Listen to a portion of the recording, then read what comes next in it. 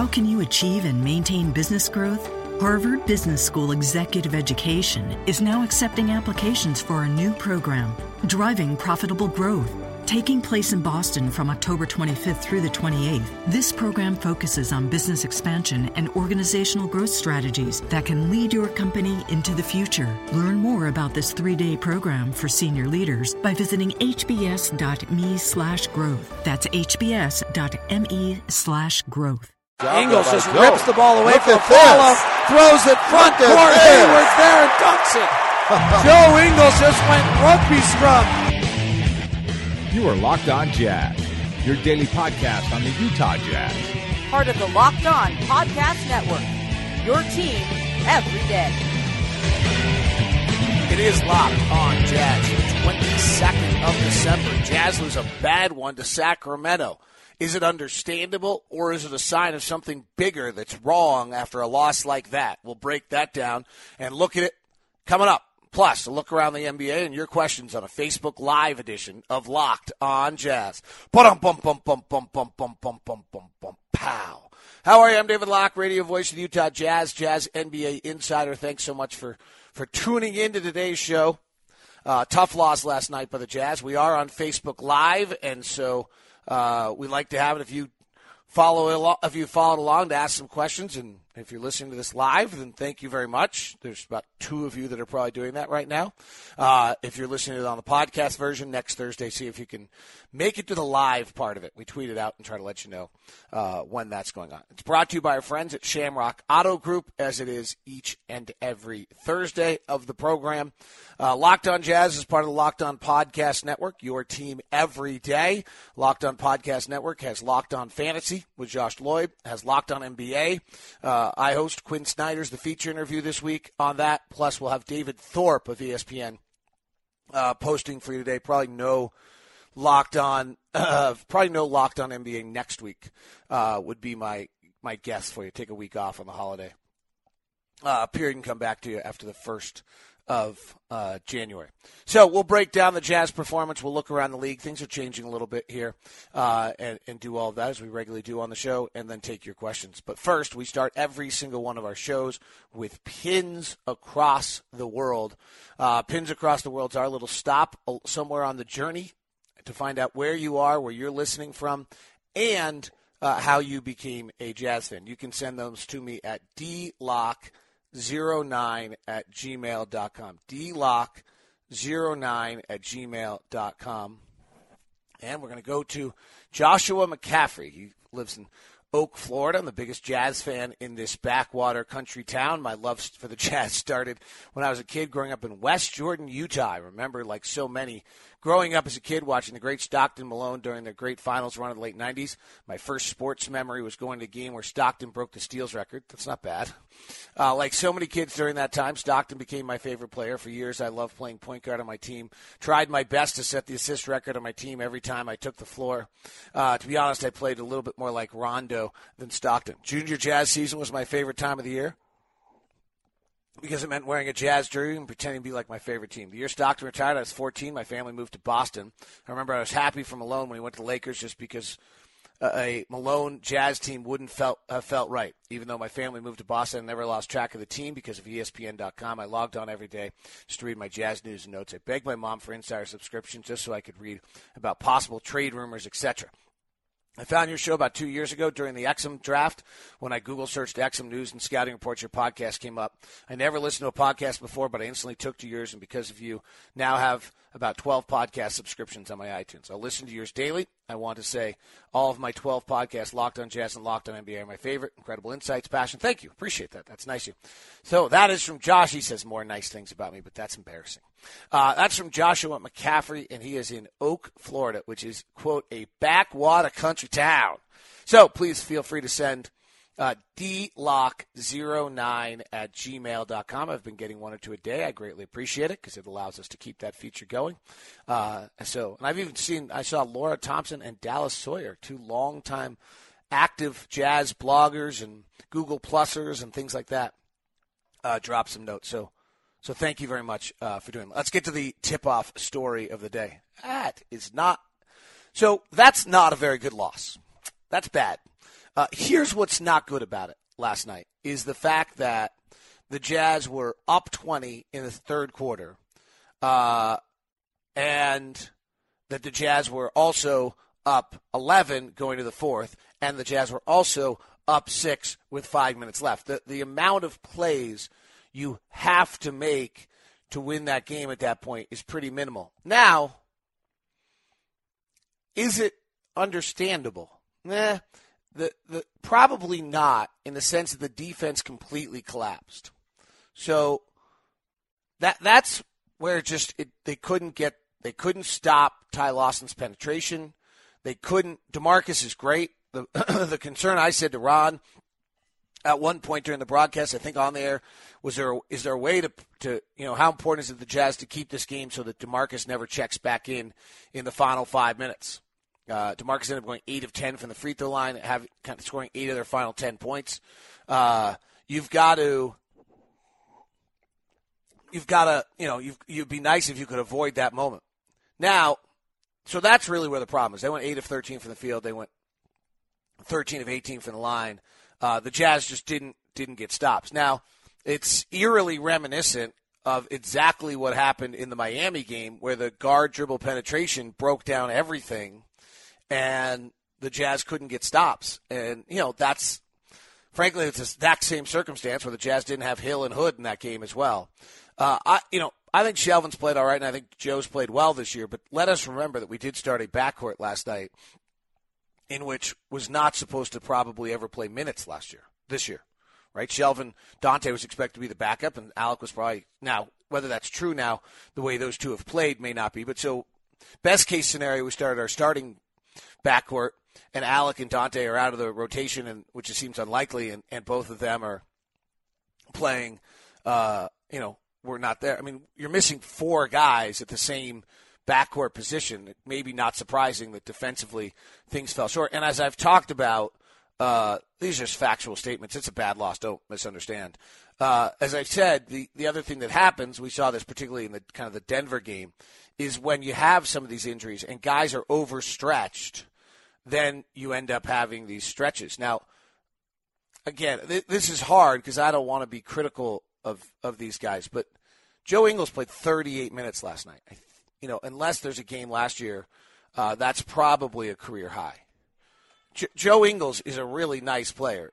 No one envisions Joe Ingles as 38 minutes a night. And frankly, no one envisions with Shelvin Mack on a really good team at 30-some-odd minutes a night. Those are just – that's a stretch.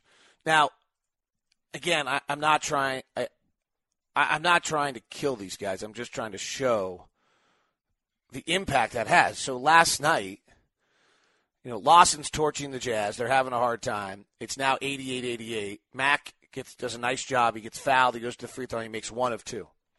Okay, he actually hasn't been in that circumstance very often, right?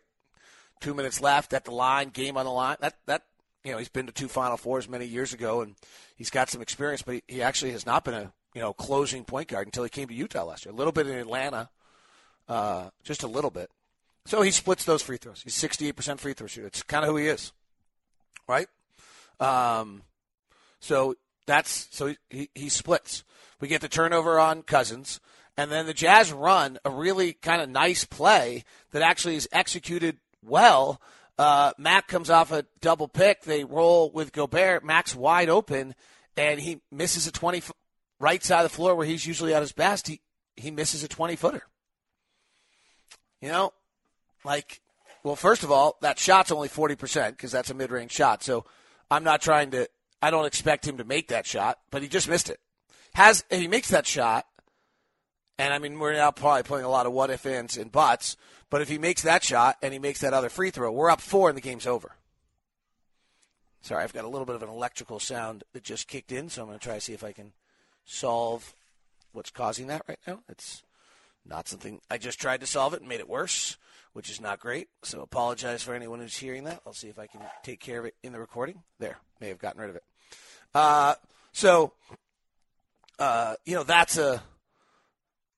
That's that play right there kind of sums it up. Then on the next one down, they run out of a time. They call a timeout, and Jaeger runs. We're tied. We're up 89, 88 at that point. Jaeger runs just a gorgeous, gorgeous play out of that timeout. Flalo comes on a curl. Gobert steps. They bounce over. Cousins is the guy out there. Now Hayward slides over. Cousins is that good. Jazz actually guarded that decently. Hayward might have been a step late. I don't know. Cousins is just so darn good at that point. Now you got Cousins. That's why you don't want to do that. So now it's 90 to 89. There's 45 seconds left in the game, and the Jazz run a play. And here's what's really interesting to me about late game offense, and this is really the reason, that's why I kept saying I don't want to be killing this guy, because this is really why I'm bringing this up, is so one of the things the Jazz have had a tendency to do late in games is play a lot of ISO one-on-one stuff where they get the switch they want and they go one-on-one. It doesn't work great.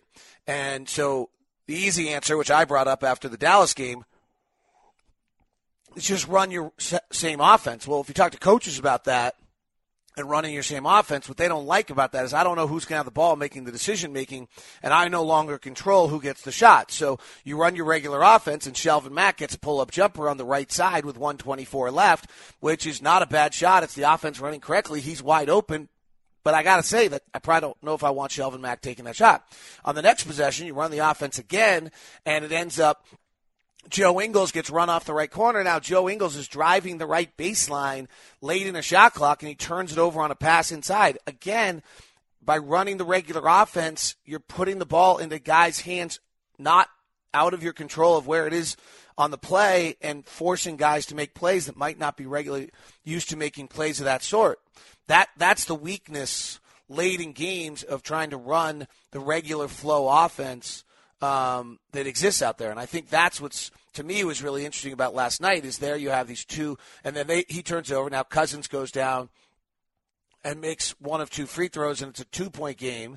Gobert goes to the line to tie, which was, again, a regularly offense set play, pick and roll. Gordon hits Rudy beautifully.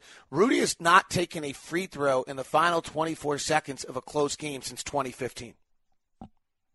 Since 2015. The end of the 2014-15 season. Like not last year, like 2 years ago. Okay? So now you have him in a new experience, maybe no surprise, he splits the two free throws. I don't have a problem. Rudy's a 70% free throw shooter. Frankly, the chances are you're going to split.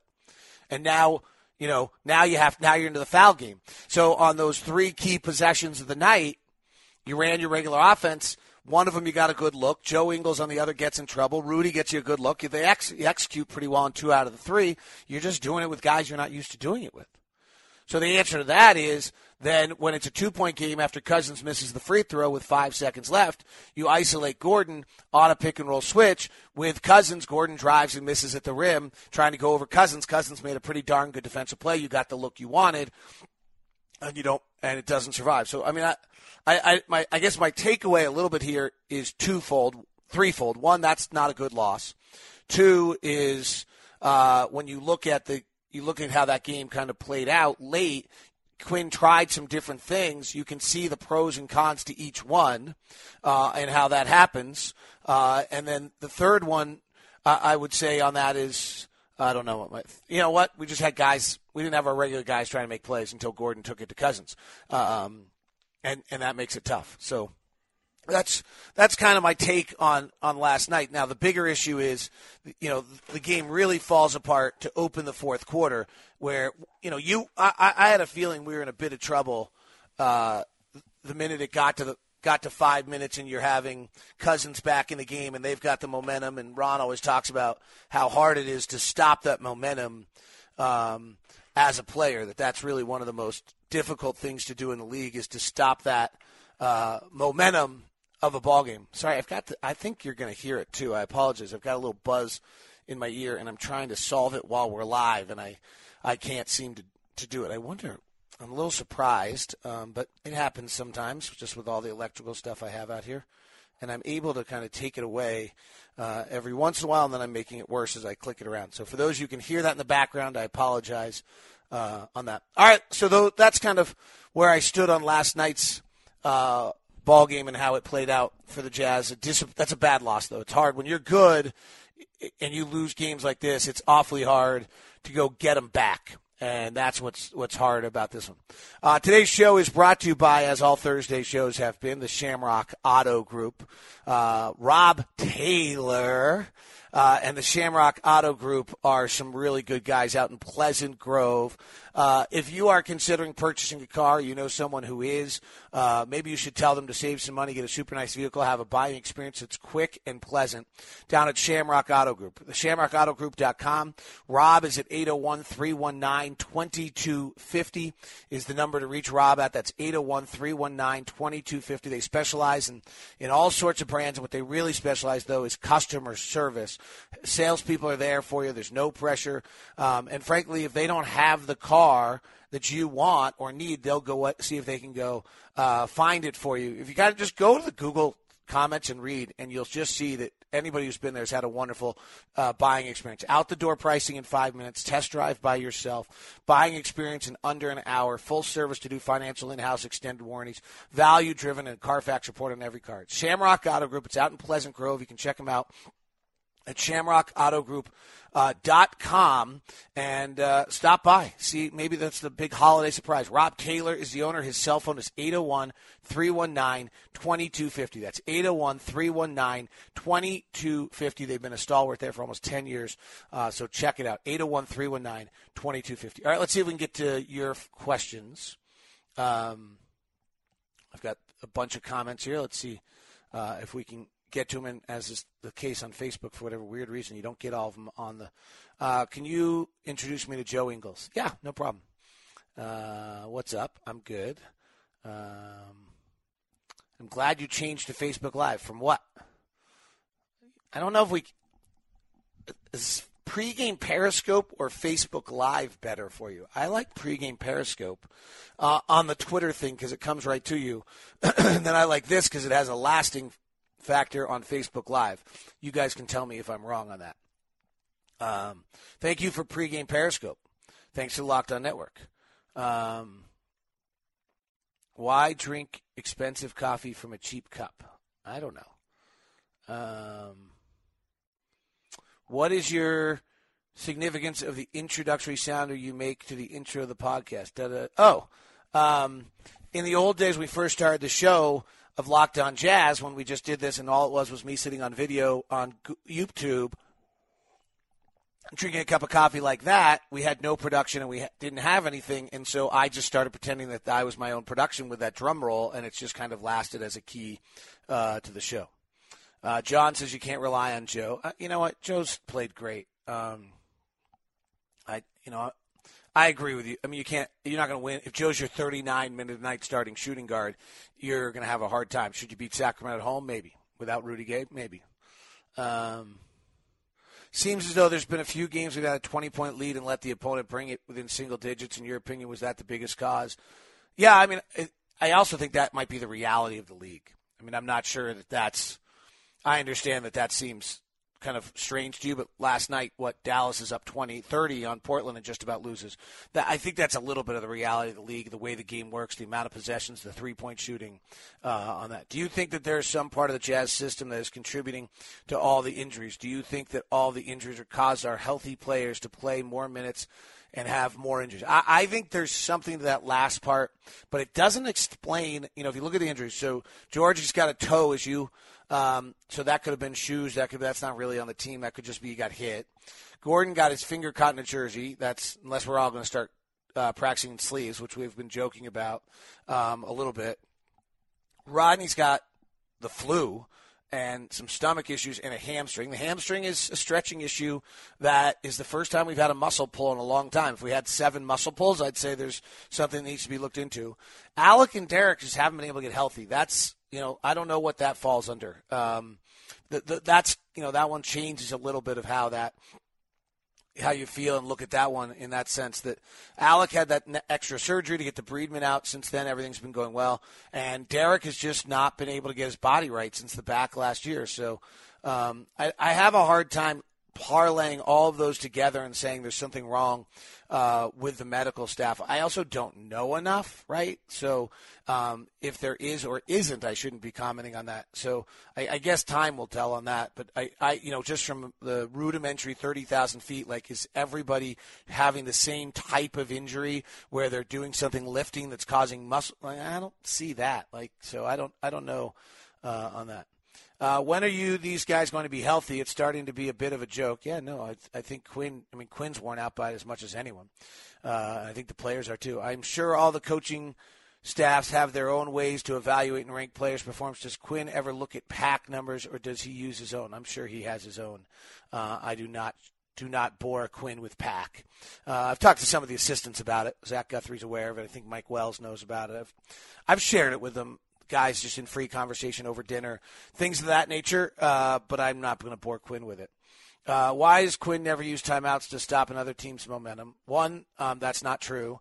And two, because you want your timeouts late in games. And three, because it actually doesn't work. There's no statistical study that ever says that those timeouts actually work. It's a neat thing to think, like we call a timeout, the run's over. It actually doesn't work. Last night's actually a pretty good example, right? That run started at 64-44 and kept going all the way until it was tied with about 5-6 minutes left in the fourth quarter.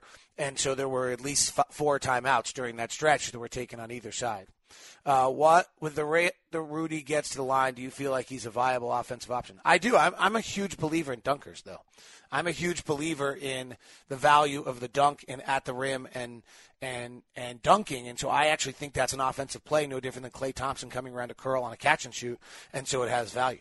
So I think Rudy's an offensive player. Where can we get one of these sweatshirts? I have looked everywhere. This one, the 2 I've worn recently are team issued, so they may not be available. Sorry.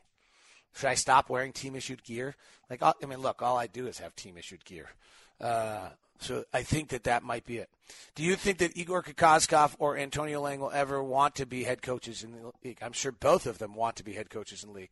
Antonio is just one of the most wonderful personalities I've ever been around in my life. He is just a good dude who's just got a great vibe to him. People like to be around him. He's so enjoyable. He's so bright. His background is incredible. He becomes a player in Japan and then realizes that he's going to make money in Japan, so he stays there and then learns the language so that he can coach there to continue his career. It's unfortunate that the NBA doesn't really respect that, coaching in Japan, the way they respect coaching in Europe, because I think it means he's behind on the road to getting back up to being an NBA head coach. He probably deserves to be further along where he is on the NBA coaching scale with his background around Krzyzewski and things. I also would tell you the league is not good to big guys about being head coaches. Kind of go look around. There are not a lot of big guys that have been head coaches, and there might be no big guys that are African American that are head coaches that I can think of off the top of my head. I may forget somebody, but anybody over 6'6", I guess Magic. But there really has been a lack of big guys as head coaches. Phil Jackson's the exception, and there's been great big guy coaches in this league. Patrick Ewing's never gotten a shot, despite having a pretty good resume. I don't know if he doesn't interview well or what, but you would think with all his time around the Van Gundys, when the Van Gundy tree is about the hottest tree that there is out there, that he would have gotten a shot by now. He hasn't, and he's a great player. So it's an interesting one. Igor Kokoskov would be the first European head coach. He was the first European college Division I coach. He was the first European pro coach to win a championship when he was in Detroit. So he's a national coach for Slovenia, I believe, was the national coach for the Republic of Georgia. He's got a lot of experience. He's been with great coaches, Larry Brown, Alvin Gentry, things of that sort. So there's another one who I would say his resume is working his way up to possibly getting there at some point. He's my coffee guy. He and I go out and have a cup of coffee. So this is to Igor.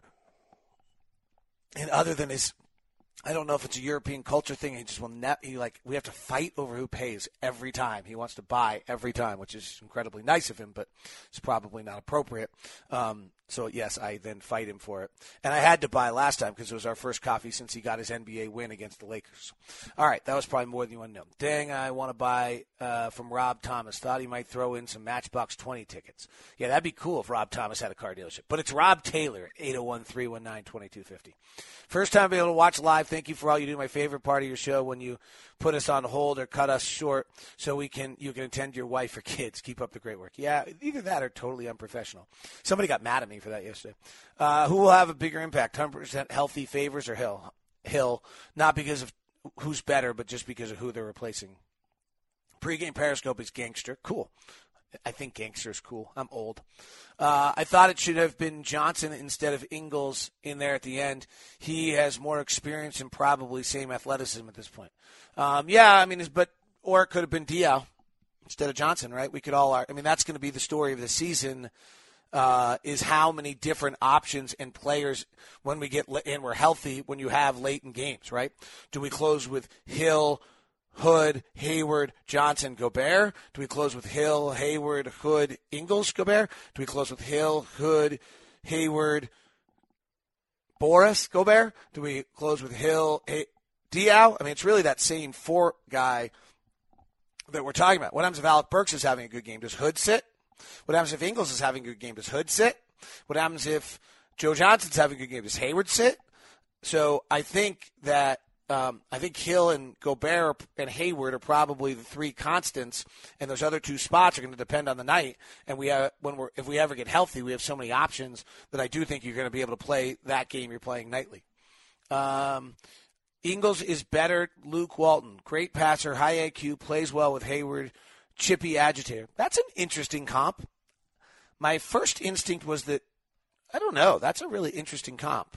I'm not sure that Joe's a better passer than Luke Walton. Joe's a good passer. He's done a great job this year of reducing his turnovers.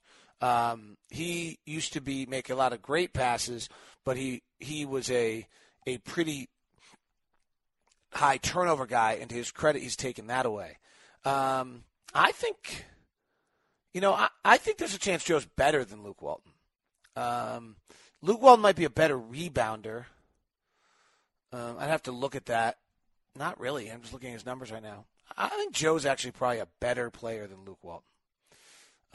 Luke Walton played a lot early in his career, then maybe injuries or some other things didn't play as much. Luke had that 1 year. I'm looking at right now. He averaged 11 points, 5 rebounds, 5 assists for the season. I don't know if Joe could do that. Hit 39% of his threes. I guess on the right team in the right circumstance. But other than that, either due to injuries or whatever else, Luke, that's not a bad comp. I don't usually agree. Hood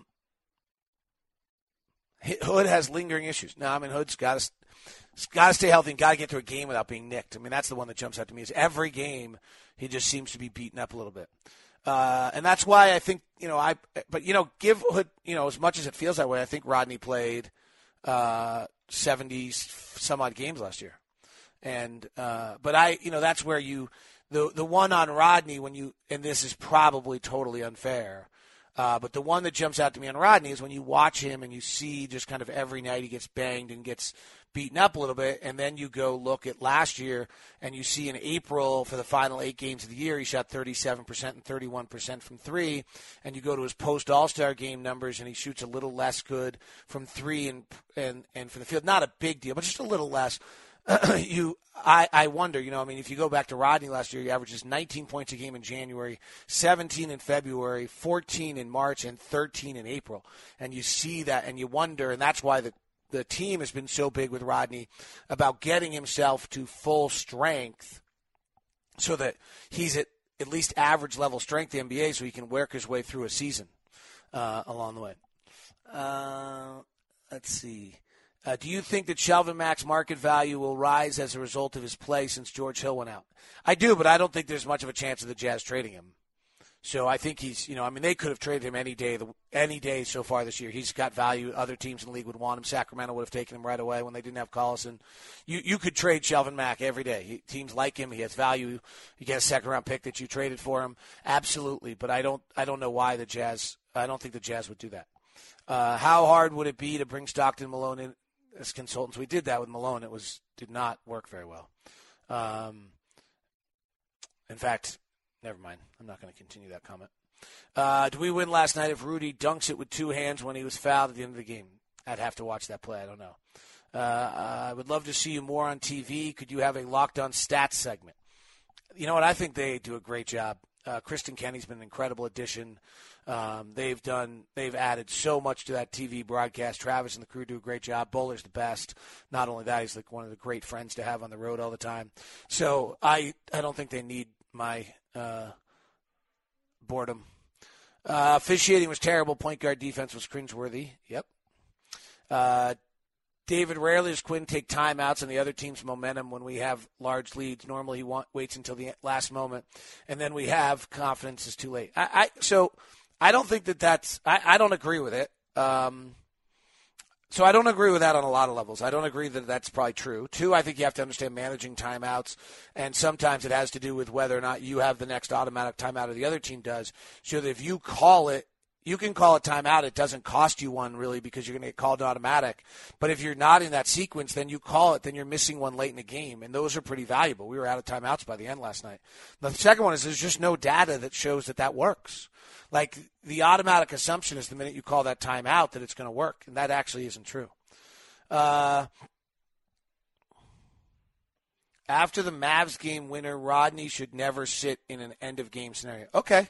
That's fine. Rodney's not been good in end-of-game scenarios, though, in his career, which is – and I'm not saying – I think that's a developmental thing. I think he'll be fine. I think that 3 is a big deal. But it's interesting to me that if I listen to the Twitterverse, and I understand the Twitterverse is generally not – it elected a president, but it's not necessarily a place to find accurate information, is that if you listen to the Twitterverse, is that Rodney is far better clutch player than we have on the roster. Rodney has some really special skills where he can go get the ball late in the game and get some shots, which is, I think, why you do go to him late. But in the last 2 minutes of a game within 4 points in his career, he's shooting 17 of 50. Last year he shot 33% in those circumstances. So, and in clutch situations, which is a lot longer range, it's the final 5 minutes of games, he's shooting 38% and 22% from 3 in his career.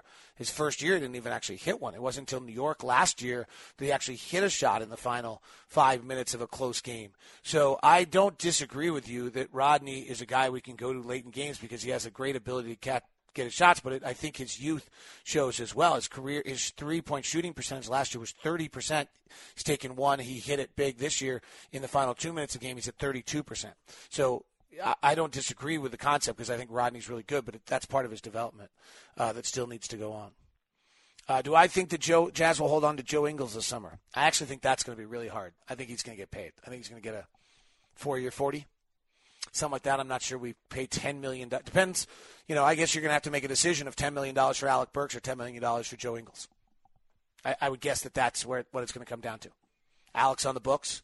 Joe gets signed, something of that nature. You can't have both those guys as backups to high-paid $30 million Gordon Hayward if he resigns. Rodney Hood, who's going to get paid at some point and have that kind of money on both those guys. Unless you decide that Alec is back and then Alec has a different role, and then Joe Ingles is fine at that number. But I'm not sure you can have both those guys at $10 million, would be my thought. That is today's edition of Locked On Jazz, brought to you by Shamrock Auto Group. Give Rob Taylor, call him Rob Thomas, though, for the fun of it, at 801-319-2250. Yeah, call him up. Call Rob and say, hey, is Matchbox 20 Rob Thomas there? 801-319-2250. They're out at 203 North, 2000 West. 2000 West, same road as North County Boulevard out in Pleasant Grove. You're looking to buy a car, take the time down there. You'll have a great experience. That is Locked On Jazz. Back with you tomorrow for Pack Friday. Have a good one.